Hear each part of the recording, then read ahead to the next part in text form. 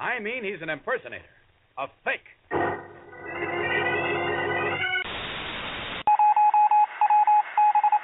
We interrupt this broadcast to bring you the following urgent announcement. You, yes you, put down that oversized bottle of Scrumpy and listen here. Do you like being entertained? Do you like television? Well, do we have the show for you. Built for people who love TV, where 3 rapscallions dissect 2 television shows, one old and one not so old, for a probable audience of 1. It's time for Hardly TV History. Hello and thanks for tuning into Hardly TV History, the show where 3 absolute idiots talk about 2 television shows for a probable audience of 1. My name is Shannon, and as usual, joined here by just the biggest idiots, Jake and Christian. Say hello, gentlemen. Extra venom in your voice today, Shannon. We just spent 10 minutes arguing about... There was no arguing. It wasn't arguing. It was just, this is my information, this is your information. I'm still firmly of the view that whatever we actually commit to record is far worse than the conversation that takes place off air.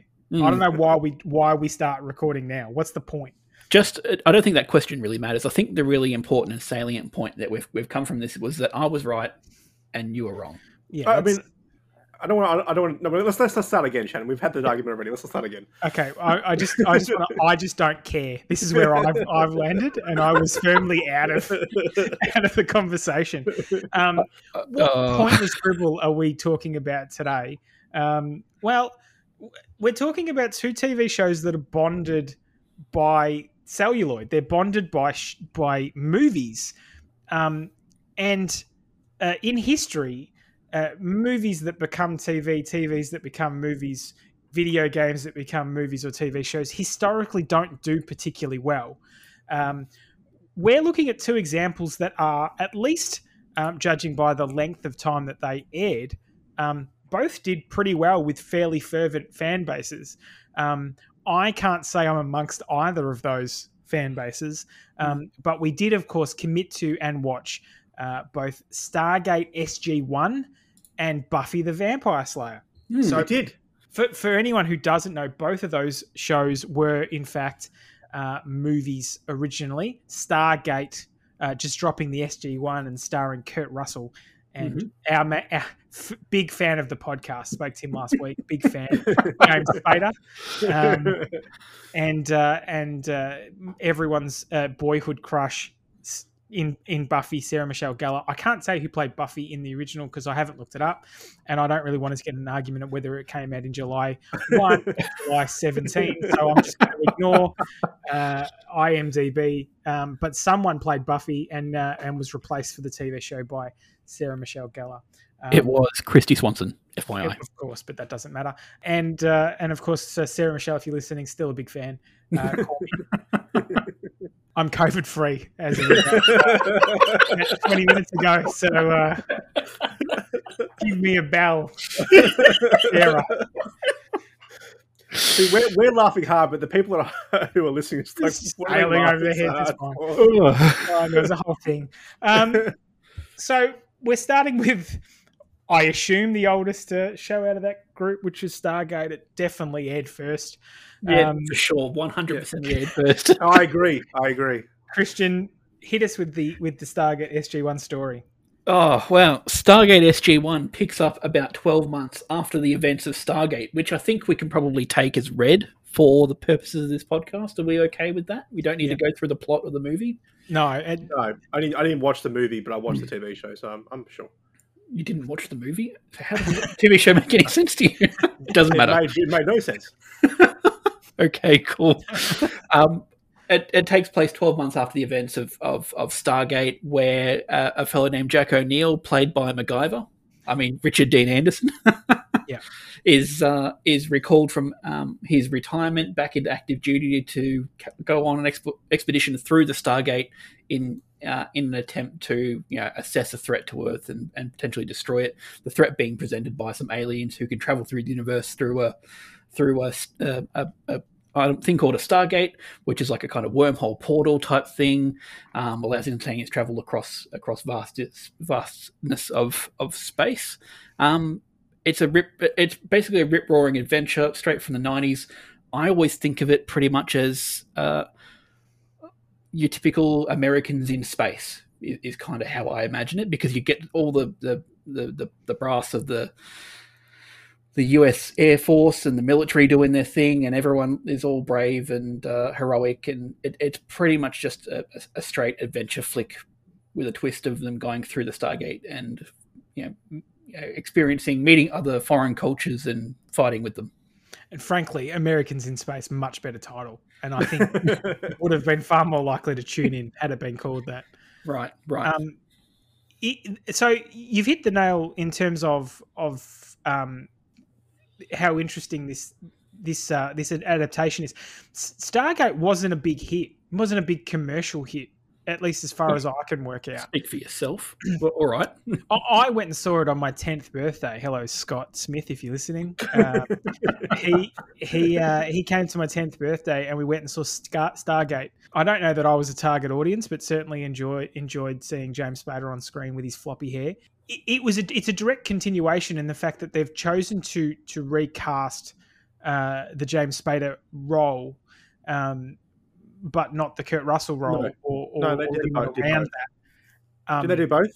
Look at the reading. Yeah, they recast them both. So Daniel Jackson was played by James Spader, and he was replaced in the Stargate TV series, and so was MacGyver. But he's not playing the same character as the movie. Yeah. But I looked it up on IMDb. They're different names. No, Jonathan, and then in brackets, Jack. Yeah, so his real name is actually Jonathan. Well, that just ruined it for me, to be honest. It's interesting the fact that they went a direct 12 months later, which was I found really interesting. I was confused because he kept referring to him as like he's been there before, and I'm like, no, you haven't, MacGyver. No, you haven't. Stop lying to these people. You've not been here before. I was getting very confused. That makes a little bit more sense, but I'm slightly disappointed. Isn't that weird that we needed to continue that? Surely, so the end of the Earth people, us humans, presumably, is our correct title. We were still in possession at the Stargate at the end of that movie. So the continuation of that storyline did not need to occur, right? Like it could have been any old Marine that just reactivated the Stargate. Yeah, but they wanted you wouldn't have had the same effect with Jack knowing how to get in touch with Daniel on Abydos by sending through the box of tissues. But it didn't need that. This is predicated on the fact that you've seen the movie before. And as I said, I saw the movie when I was 10, and I have not seen it since. I flatly refused to watch anything from that birthday party. Again, Clown House scared the shit out of me as a 10-year-old. And I refuse to watch that to this day. I mean, the good news is that we don't have to watch the TV show because we're now basically being told all the events of the TV show in this episode. So, you mean all the events of the movie? Yeah. The movie. Sorry, in the episode. But the movie's infinitely better. Like, if you were choosing one, you would absolutely watch the powerhouse performances of Kurt Russell and James Spader versus MacGyver and some other guy with glasses. Right? Don't you scoff, good sir? Like. Clearly, the movie's better, and the fact that the CGI is way better in the movie. It's an entirely different league, mate. The movie had a budget of tens of millions of dollars. Well, the fact that their helmets, their weird helmet things, segmented and kind of came up, whereas they just flick their head like fucking giant pezzers. All I could see when they were walking around is like Egyptian-themed Pez dispensers. It was very off-putting. Well, look, I think you're being a bit harsh. Keep in mind, this movie did come out in 1990. The TV show did come out in 1997. CGI was, in its early days, mate. Like I'm thinking of I remember when we did the Masked Podcasters episode on True Lies, which is broadly contemporaneous. You ripped into the special effects there as well with the explosions on the bridge, and I think frankly, I think you've been spoiled by CGI, like high quality special effects in like Terminator 2. It's not which was, when was that? 93, 94? I'm sure the budget was significantly higher. Yeah, but it's almost, it's not just CGI, it's the way it's shot. It's very much shot like it's a late 90s, early 2000s TV show. Mm-hmm. If you look at the way we shoot TV shows now, we shoot them like movies. Yeah. They're very cinematic across the board. This looks like the sets wobble if you just leant up against the bricks. So it's look, I tried very hard to focus on the story which was effectively just like it's like having a mate that's seen a movie and then just comes over and describes the movie back to you. Worse. No, That's what SG1 was like. So then, like Kurt Russell, he like goes through this big wobbly thing, and then he was like, he saw the other guy. I can't remember his name, and that's what it felt like to me. It was, and except they've got worms in their stomach. Was that wasn't described in the movie? When did that happen? no, that was not in the movie at all because you don't. That's pure. Really, That's pure SG1, baby. that is straight SG1. The gold larvae being kept in the pouch. Yeah. All right, let's talk caliber of acting while we're here, shall we? Let's just if we're being cruel. I think you're being very unfair. You guys have obviously just decided you're going to take a really unfair approach in this episode. And I almost had COVID. I nearly died today. I'm ready to launch. I haven't said anything negative yet. I'm just assuming. I'm Well, assuming that you'll follow your brother because apples don't fall far from the tree. Let's see. But I mean, Richard Dean Anderson, Sure. MacGyver. Thank you. MacGyver. He's not well known for his acting chops now, is he? Is MacGyver? I mean, I remember very little about MacGyver. I know I've seen a whole lot of episodes, but I mean, the acting wasn't the first thing people thought of when they thought of MacGyver. He's kind of like every dad. He's, you know what I mean? He's a very kind of homely, kind of warm. He's not a butch marine. My problem with his acting was I couldn't tell if he was being sarcastic or he was meant like he was actually insulting the doctor. When he was talking to the scientist, and the female, I can't remember what her name was, the major, or what her name was, Captain Samantha. Yeah. Yep. I couldn't tell if he was being sarcastic to be an asshole, or he's just talking down to her. Well, I couldn't get that what he was trying to go for. That's a really interesting observation because in the original Stargate film, Kurt Russell's character was very much a dismissive, talking down to people type, like a typical sort of marine hard ass type. Yeah. He had a haircut you could set your watch to. That guy. That's right, as Grandpa Simpson says. Yeah, he was that Johnny Unitas haircut. Yeah, I'm thinking like the character out of Street Fighter 2. Yeah, he's very much Guile. That's what he was. Yeah, that's right. He looked like Guile. Whereas the character in like Richard Dean Anderson takes a much more sort of sarcastic sort of approach. He's dry like a salada. Yes. Very dry. But we're seeing the first episode, and having watched a lot of Stargate, I won't go too far into the details, but he definitely is more of a sarcastic, smart mouth sort of character. And I think what you're seeing there is Richard Dean Anderson effectively transforming the typical American Marine hard ass into that more sarcastic character. Is this the Jack Reacher casting? Is like described as a 7 foot tall brute of a man who could kick the shit out of anyone, and they're like, who in Hollywood is definitely nearly 7 foot? I know, Tom Cruise. That's who we're going to get. Like, is that because that's what it feels like a bit. Like you couldn't get further apart from Kurt Russell playing a Marine to Richard Dean Anderson playing it. Is that? I mean, they at least tried with the Spader character. Like they gave him floppy hair and glasses. Yeah, the Spader character was like Daniel Jackson was recast really well. I thought like the similarity in the way that he's kind of played, I found was pretty good, to the degree that back in the 90s, I couldn't really tell the difference between Michael Shanks and James Spader. That is one of the most baffling things you've. Spader oozes charisma on a screen, and this guy is just a blank book. But remember, this is 1997, so what I would have been 8, 9. Yeah, no, fair enough. That's fair. He's not looking for oozing charismatic people, Shan. No, that's right. It's but you know, we love Spader. I've just been rewatching The Office and watching the Robert California era. 12. The Office. Sorry, I miscounted. Yeah, I was going to say, well, let's get the ages right, because I definitely saw it on my 10th birthday. That was it was Pizza Hut all you can eat, the buffet. Which really, if we haven't done a full podcast on that, let's do that. Those were back in the day. Or you can eat Stargate at the movies. So, it was good times all round. So, yeah, the rest of the casting is a nothing cast. I was convinced. I was absolutely convinced the other Marine who leads up SG2. Kowalski, yep. He was Ted. I was convinced he was Ted Levine from and I was getting angry that I couldn't find his name in the credits.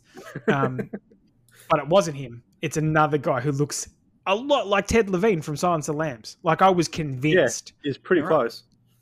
They're not. They're different people, which annoys me. But the cast is weak. Like, it's a very weak cast, I would have thought, here. Ooh. Well, is MacGyver leading the cast? Like, we've got MacGyver. He's the big draw. Everyone else will kind of like... When did MacGyver end? I don't know. See, we've done no... Welcome to the show where no reach... I didn't think you'd ask about his past performance of when he'd end as MacGyver. My question is, was he still a bankable star? I feel like MacGyver was done at that stage. So I don't know whether he was a bankable kind of, hey, this is MacGyver's next project or not. Oh, MacGyver was in 1985. There you go. He's a long gone from MacGyver. It didn't end in 1985. It finished in 1992. So, and then there was a special in 1994. So he's 5 years gone from MacGyver. No one's hanging out for MacGyver's next project. 5 years wasn't that long, was it? Really? It's an eon in. No, Hollywood. well, he did what, 5 TV shows, 5 TV movies before he grabbed onto. Actually, did a lot before he grabbed MacGyver. So this is a double episode, which I must say I was cursing Christian quite a lot because I do hate the double episodes because Buffy was done in 40 minutes and this thing dragged on and on and on. What the hell happened in this episode that took an hour and nearly an hour and 40 minutes? I was thinking the same thing. I was thinking back, describing the episode. A lot didn't happen for it to be an hour and a half. They went to Abydos, got ambushed by Apophis and all his army of Jafar. Then they had to find out where Apophis went. They had to go chasing after them, and they had to have their shootout and their adventure in the... It was a long... This is movie length. We got a whole Stargate. And wasn't it fantastic? Didn't you have a rip-roaring time? Well, frankly, this is the plot of the Avengers, which, without the superheroes, like, this is the Avengers. In fact, that first scene where we're trying to activate the Stargate is absolutely just... them playing with the Tesseract. Yeah. and which is weird because that's written by Joss Whedon, who wrote Buffy. So I was just like, what am I watching here? It just was mercilessly boring. Like, that's what? It could have been 40 minutes. It absolutely could have been 40 minutes.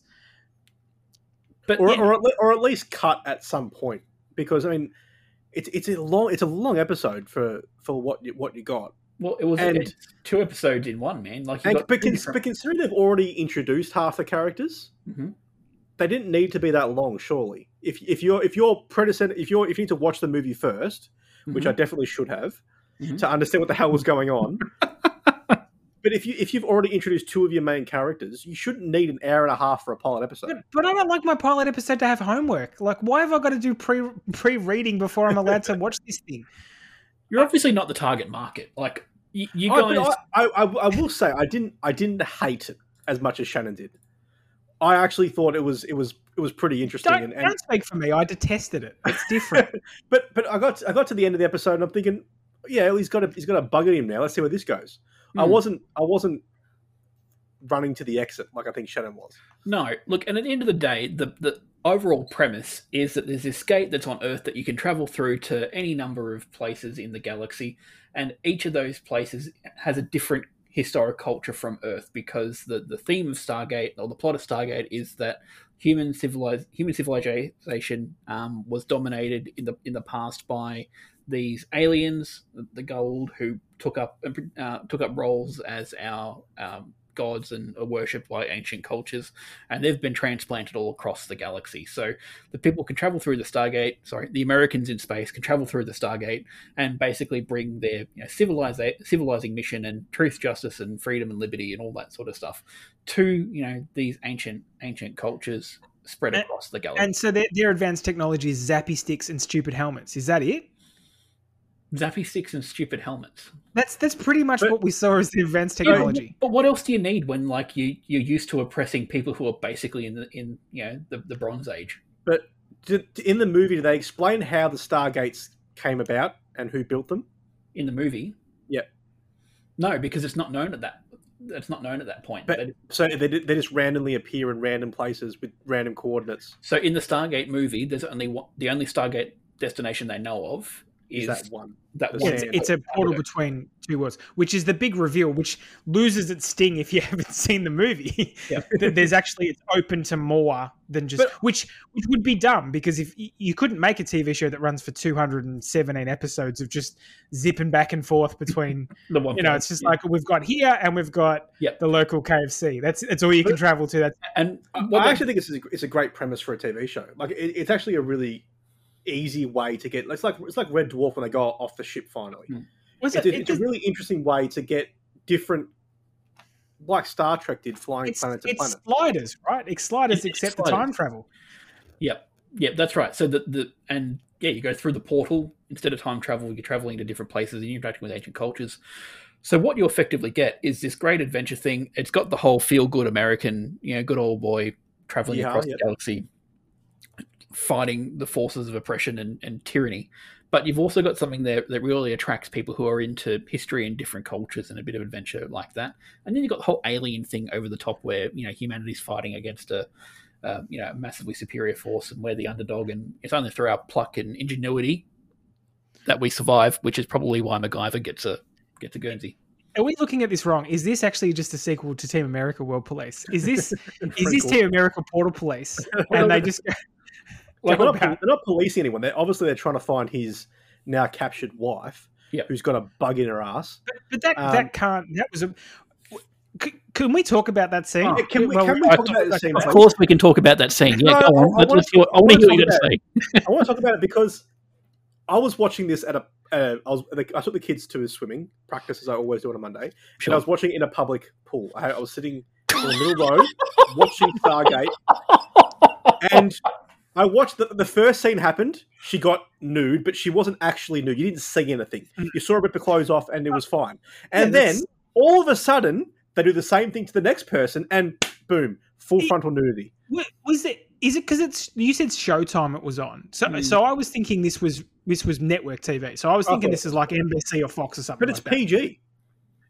I was not expecting it. No, neither was I, and not at all. It also didn't. It wasn't necessary to the story, really. Also, I mean, I'm no human doctor. Why did he turn him over? Why? Because the alien goes into the back of your neck and takes over your spinal cord. That's how it works. Does it need to go around the back? Well, the other one went in the guy's side. Yes. So yeah, it goes into your neck and then wraps itself around your spine. It couldn't have done that without flipping her over. It was leering, and it was almost uncomfortable why they were leering. I didn't understand what the nudity added to that scene at all. Because they did it in the first scene without showing anything. Like the first female got stripped down without showing anything. Network TV, classic network TV. They covered that up. I thought, okay, this is where it's going to be. It's PG, whatever. Yep. I'm not worried about that. It makes sense. I understand why she's nude for the ceremony, but you don't have to show anything. And then all of a sudden, you saw everything. Yeah, I picked that up as well, and my first thought was thinking about the time of night this would have aired, probably 7:30 to 8:30. Did you sort of cross over that arbitrary line? Yeah, it was an hour and 5 minutes because I paused it very quickly and put the phone away, so I could watch the rest at home. Was there an audience watching this going, well, this is all fine. I'm down for the Stargate but the one thing this is lacking is tits, and then like bang, and then like, okay, I'm hooked. I mean, but I wonder if are they going to continue this going forward? Like I haven't seen any more. No, that makes less sense over the whole sense of the TV show. It's an aberration, Christian, because it did seem wildly out of place.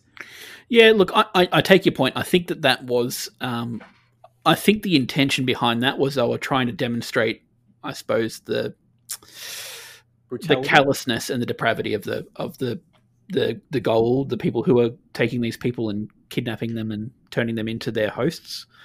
It is designed to go into that and melting their brains. Yeah, it is trying to go into that area. Like they're trying to basically channel and show how violating these aliens are. It did strike me earlier that there was the presence of blood on the dead soldiers too early on, which I was like, yeah, that was maybe I thought that this is pitching an older audience than I was anticipating, because the rest of the story doesn't seem to be like, the dialogue doesn't seem to be particularly adult or witty or clever, or was it going for a different market than what I assumed it was? I noticed the blood too. That was interesting that they covered the soldier full of blood all over his hands and arms, which is interesting as well.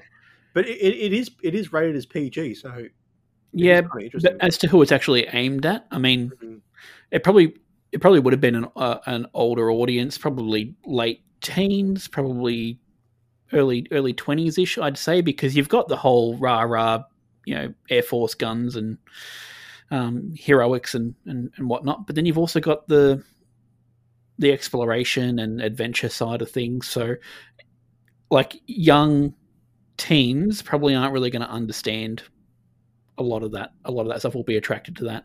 So, yeah, look, at the end of the day, it was 1997. They were probably trying to amp things up. If it was on Showtime, they were probably trying to, justify being on cable, maybe. It's weird. I mean, on the strength of this, I would not have thought this A runs 217 episodes or whatever it did, but also that it had 4 spin-offs, 3 spin-offs. Yeah. Like it built an empire that no one that was involved in the movie surely would have gone, this is going to spin off, 4 times and be uber successful. I mean, watching the movie, I wouldn't have thought there was a huge opportunity to make this a series. I really do want to try and understand in the back end how this happened, because hundreds of movies that could have TV shows never do, yet we have this. Doesn't seem natural. You got to look at it, Shannon. Like, this is maybe filling the void the void that Star Trek might have left. Like, this is a very, if you like Star Trek, you're probably going to like this show kind of feel. Mm-hmm. And I feel like they were tapping into that market. It's certainly shot like Star Trek. I think in terms of the dialogue's very much like Star Trek too. I mean, it's a bit more. It's poorly acted like Star Trek. He's going to alienate going to get some mail. I haven't seen much of Star Trek, but it felt like that's what Star Trek was ending around this time, I believe. I'm not 100% sure, but one of the Star Treks. I thought they were trying to capitalize on that kind of market. If you like Star Trek, you're going to like this alternate version of Star Trek kind of thing, which I think was successful. Yeah, and I think the TV networks and the production houses and whatnot, they were looking for shows. They were casting around for shows that were going to be able to turn into a franchise and become something that would keep people coming back, over and over again. I think you're right. Star Trek had been incredibly successful. Battlestar Galactica had been pretty big back in the late 70s and 80s as well. So they know there's a market there for sci-fi and adventure TV shows more generally. MacGyver itself was an adventure show. Well, you see, Voyager was 95. Yeah, Voyager was. Yeah, that's right. That would have been wrapping up around then. And Next Generation, when did that finish? Good question. My computer decides now to take its time to load. Yeah, look, I think we'll probably find it was in the 90s sometime. So Star Trek had proven that there was a space there for science fiction. 94, yeah. So Star Trek had proven that there's a space there for fiction, space fiction on TV in a episodic seasonal kind of format. And, Stargate hit the spot. It was this fun adventure. Every episode is fits into an overall wider narrative, but at the same time, it is a self-contained sort of story. You got characters who grow and develop and have their own motivations and agendas, and you get to see that kind of play out over the series.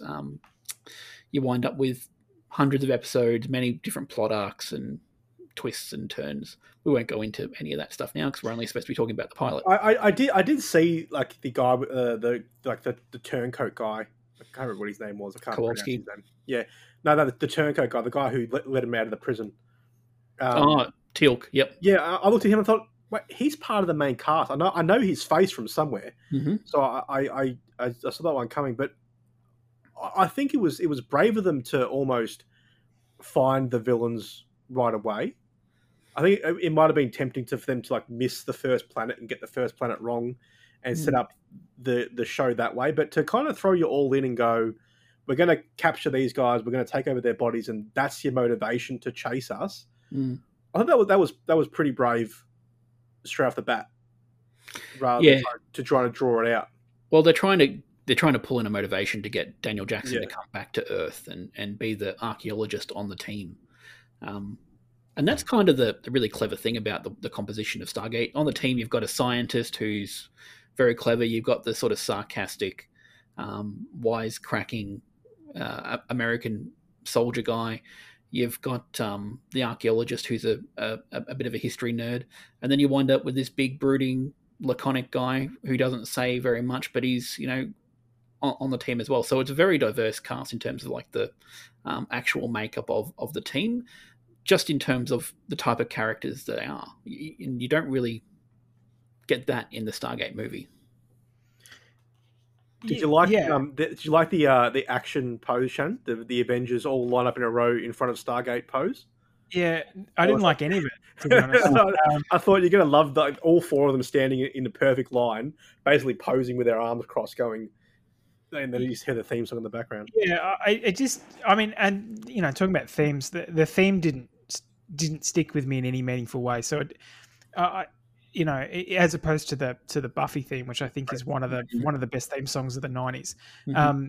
But I didn't do a lot, and I actually waited for the theme song to kind of hit because I thought we're gonna have a good sort of orchestral theme song here, and it was a bit nothing.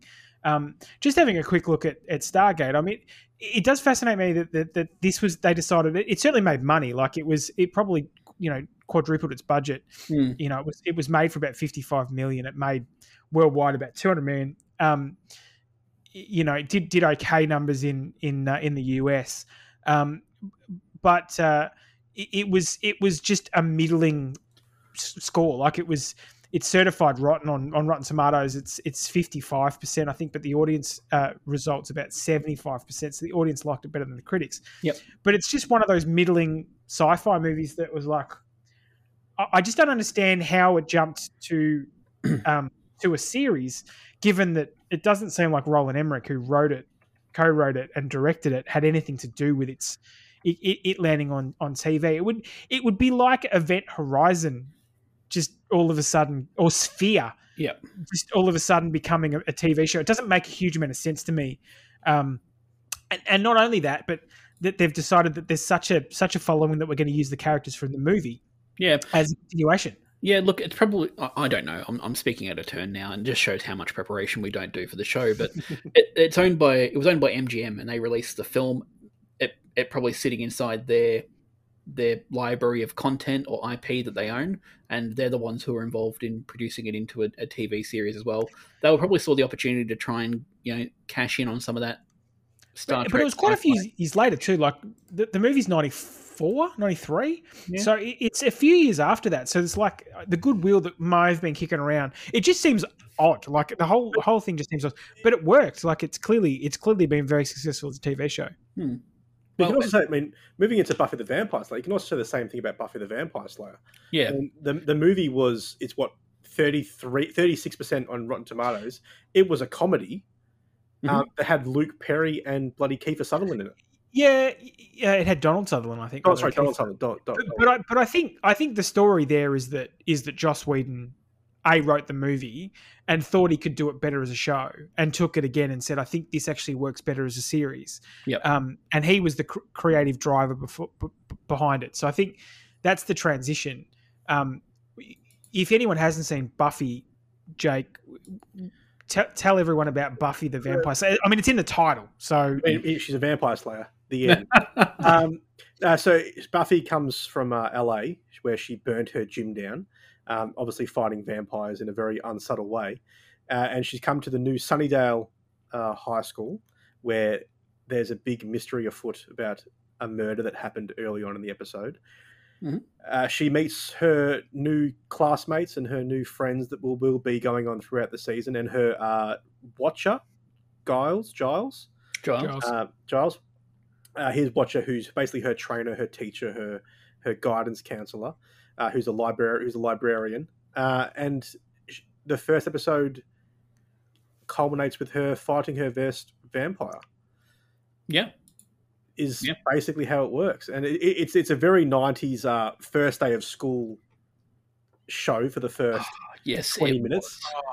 How much nostalgia was in that? She's all that.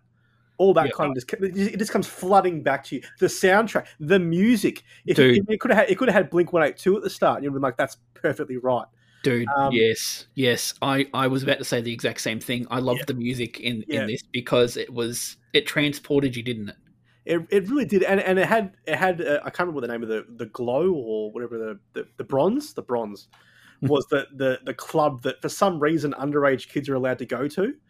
But and also the teachers there. It's all right. The librarians there too. The librarian, that's fine. They all mingle and it's all fine. And then they had live music, which is again was a good place to introduce new bands and have basically free advertising, which was really interesting. And you can see the blueprint of a lot of TV shows going forward coming in Buffy, and Sarah Michelle Gellar's big break.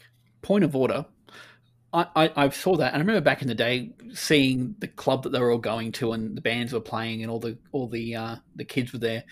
But watching the show back now, like some real things jumped out at me and caused me some issues. One, there's no staff operating at this place. Two, how the hell does it have power if it's some illegal underground club? And three, like, what are they selling? There's no cover charge. There's no people stopping the kids coming in or charging them cash. How is this place operating, making money? Sorry. So your issue with this episode is the fact that this club has no business plan. The economics do not stack up. Like, this thing is going to hemorrhage money. If only they got a good club manager in there, they could be making some serious bank. Where's your profit and loss statements? I want to see these right now. That's right. Who the hell approved this thing? Sorry, have you done your best this year? What is going on, club? It's such a weird place. Like, and the parents is like, I'm going to a club on a school night. Your mum's like, is there going to be boys there? Watch out for the boys. That's her big thing. Yeah, I cannot tell you how much I hated this episode, and I hated the liability that it holds is the Joss Whedon-ness of it all. Yeah. And I don't know whether it is Joss Whedon is very tainted, and there's a lot of stuff that's come out now about the way he treated this particular cast and how toxic this cast, this set was, particularly as he got bigger and bigger. It got worse and worse. But the dialogue that he asks these teenagers to say is like a 40-year-old man writing dialogue that he thinks teenagers say. Yes. Like it's an old man writing cool, hip teen dialogue, and it is horrendous. So I'm just picturing that Steve Buscemi meme, with, hey, fellow kids. Holding a skateboard with, it's gross. I hate the dialogue in this. And he abbreviated some words that no one ever abbreviates. No one ever spoke like that. Who speaks like that? Yeah. Even in the 90s, who spoke like that? I don't know. It's so, but it's dates the show so badly. Oh yeah, instantly. Of course it dates it, but that was why I enjoyed watching it, because it was like a nostalgia hit. The music was crazy. The all the clothes they were wearing was so 90s. Yeah, it was so 90s. The acting is as wooden as one of Buffy's steaks. It's not. That is it. Xander. All of them is awful. All of them bar Giles. Yeah, good. You can tell the professional actor, can't you? Like, and he's just like, and you can see him dying behind his eyes in every scene he was in. Even to the point where Xander pops out when he was like, vampires, you say. Like, it was just so awful. And I love Sarah Michelle Gellar. She was my genuine first crush. And she's not great in this. Cordelia, who the actress who plays Cordelia, is not good. And I remember Joss Whedon. She was one of the ones that led a lot of the allegations against Joss Whedon, and him coming out saying she could hit a punchline like no one else. And I'm so sad to hear her experience. The typical bullshit rich white guy solution to a problem. But she's not good in this. And I was like, if that's true, this is not good. And I will qualify this. Our mum, Jake, absolutely freaking loved this show. This was probably one of her favorite shows. Well, to the point, she named our dog and cat Buffy and Angel. Yeah. Like she adored this show. I do not get it. I don't see the stunts are awful. watching stunt performers cover their face when they pretend to be Buffy, and it's just. But, I mean, there's not that much that she could, like. I'm not sure if it was insurance or whatnot, but there's not a lot that she couldn't do.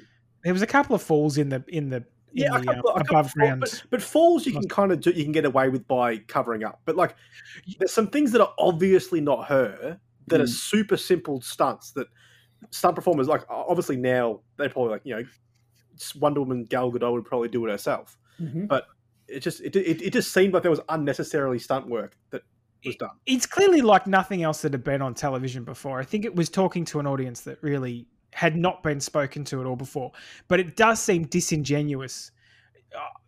Its target audience is teenagers, right? Like late teens, early teens. Like that's its audience. And I don't know how they got away with the dialogue, and everyone just went, "Well, that's not how we talk." Yeah, clear. But I mean, was it how teenagers talked back then? I don't know. No, I was a teenager back then. I was like 5 years old. You weren't a teenager. I was 5 years old when this came out. When it came out, 97. I was good math, Jake. I was 9 years old when it came out, so you were barely a teenager. I was just but I was hitting peak when I should have been interested in this show, and I was not.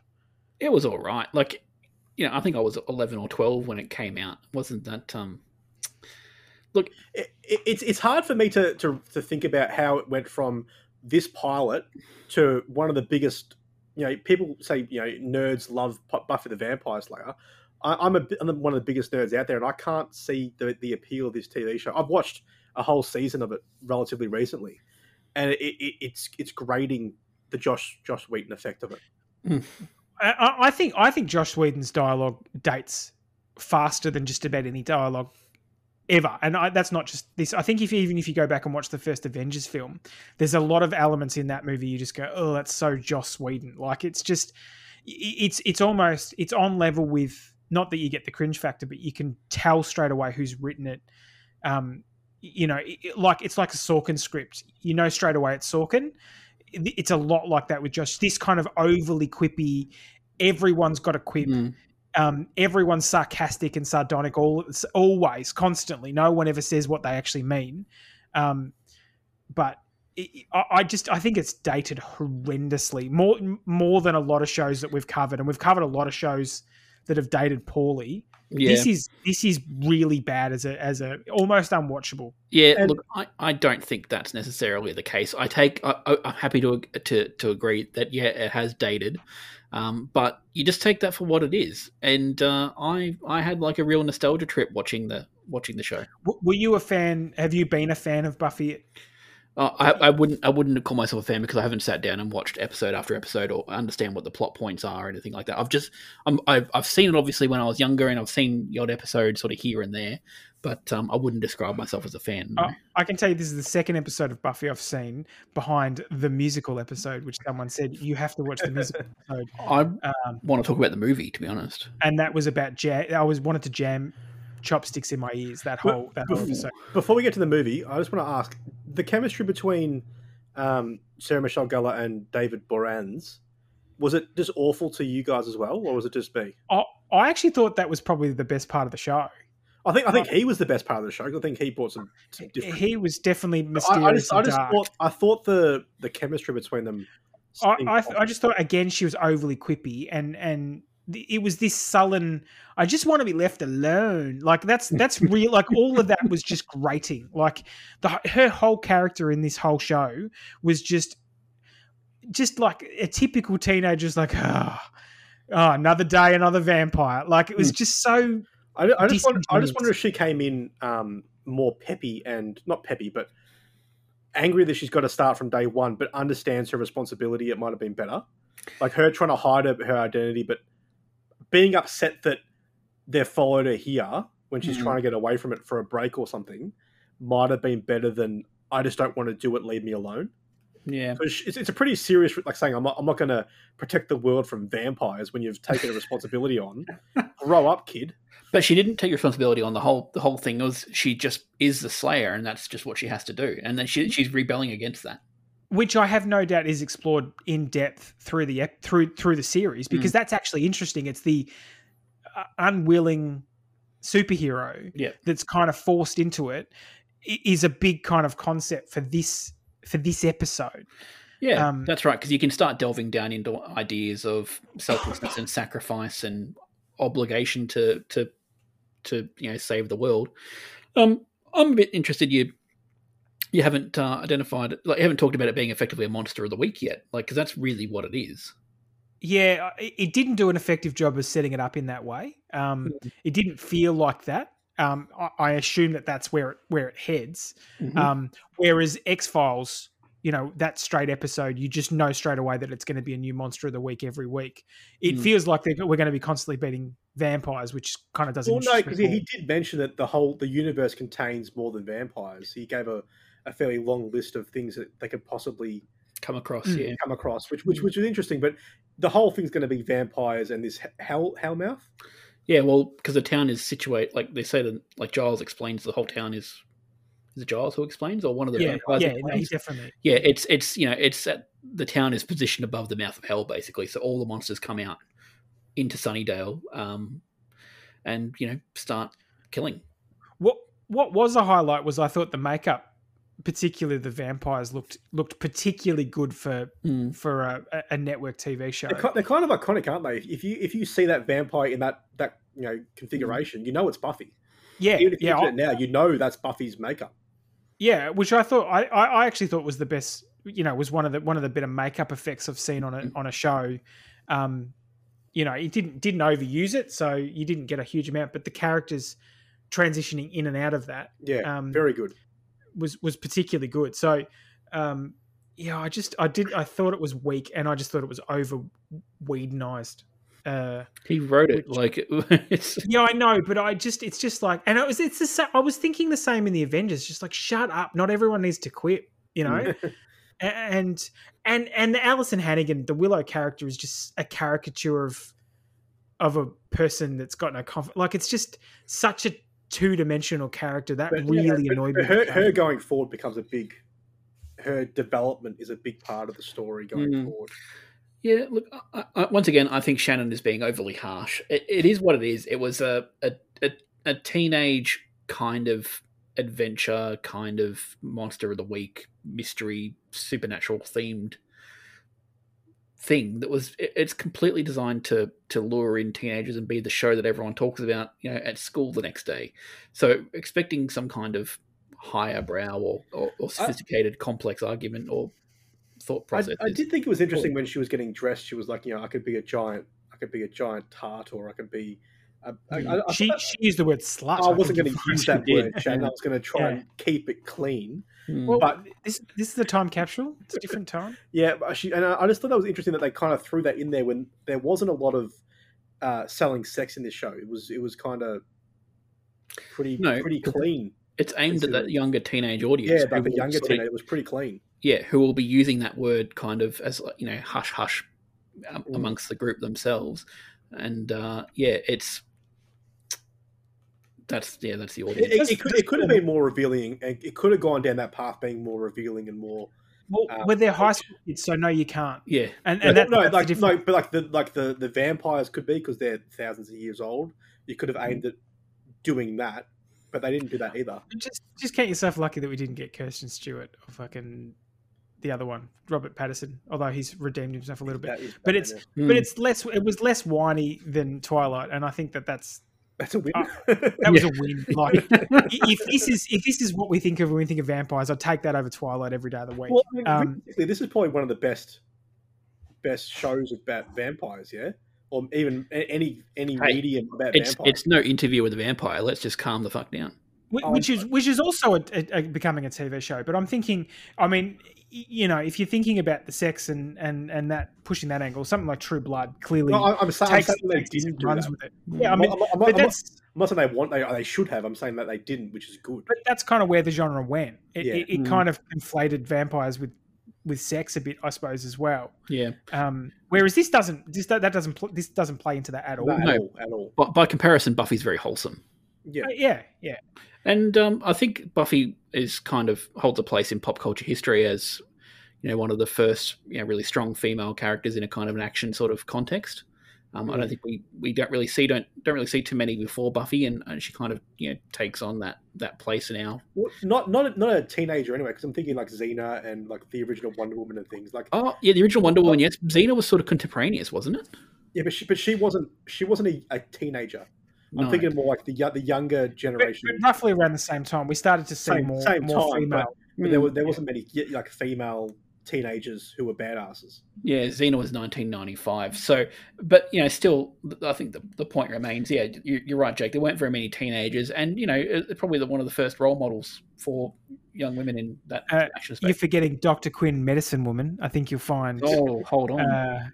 So look, if we're looking at which one of this is getting the nod, I don't know. I'm going with the Vampire Slayer because it was quicker. No, it was over and done with. It was quicker.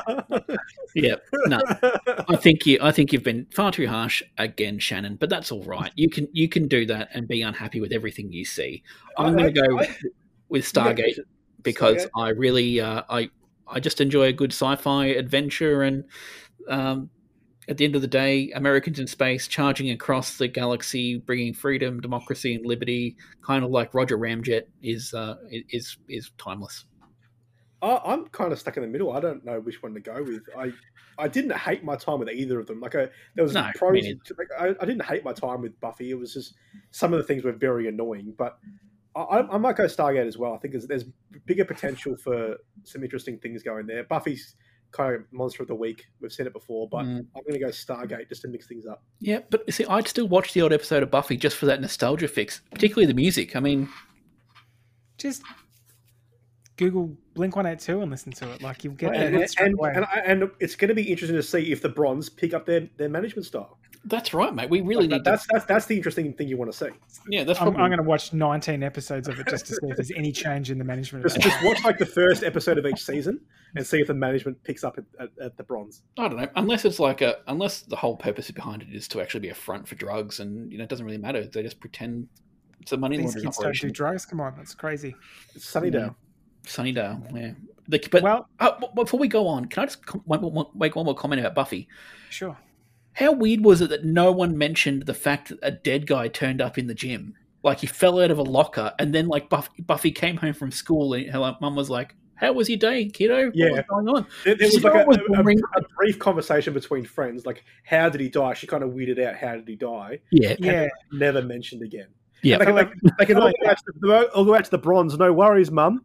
There was just a dead guy at school, but that's fine. We'll go out to clubbing by ourselves. Yes. Not only that, but the very considerate vampire stuffed him in a locker for another student to find. Yeah, considerate. But can we just make the point, like, we live in the era of stranger danger, and this is kind of like that all kind of started right before this. But back, we were still at a time where on TV they would portray a parent who let a kid go to a nightclub, presumably unregulated, unlicensed, not unpermitted nightclub from in the bad side of town, remind you, on the bad side of town to hang out with boys.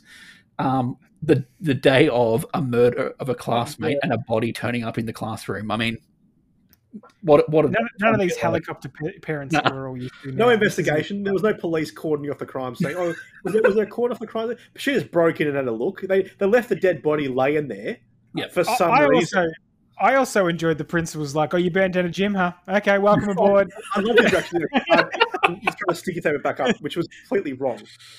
Yeah. Oh, yes. Yeah, it's just a whole bunch of not great adult characters. Adult characters are far in between. Whatever, I don't care. Yeah, I don't want to hear anyone ever say like, the our generation was babied or whatever. We can go. Yeah, parents are too strict. Yeah, you seen what happened with the parenting in Buffy, man? Like we were lucky to survive. Like it was very much Lord of the Flies survival of the fittest. I used to have to walk home barefoot in the snow, cut down a forest with a razor blade. That's what our parents told us. We were just going to get murdered by vampires or any other kind of threat on the way home, and they were just going to forget about us and move on. Yeah, Sunnydale they don't care in Sunnydale.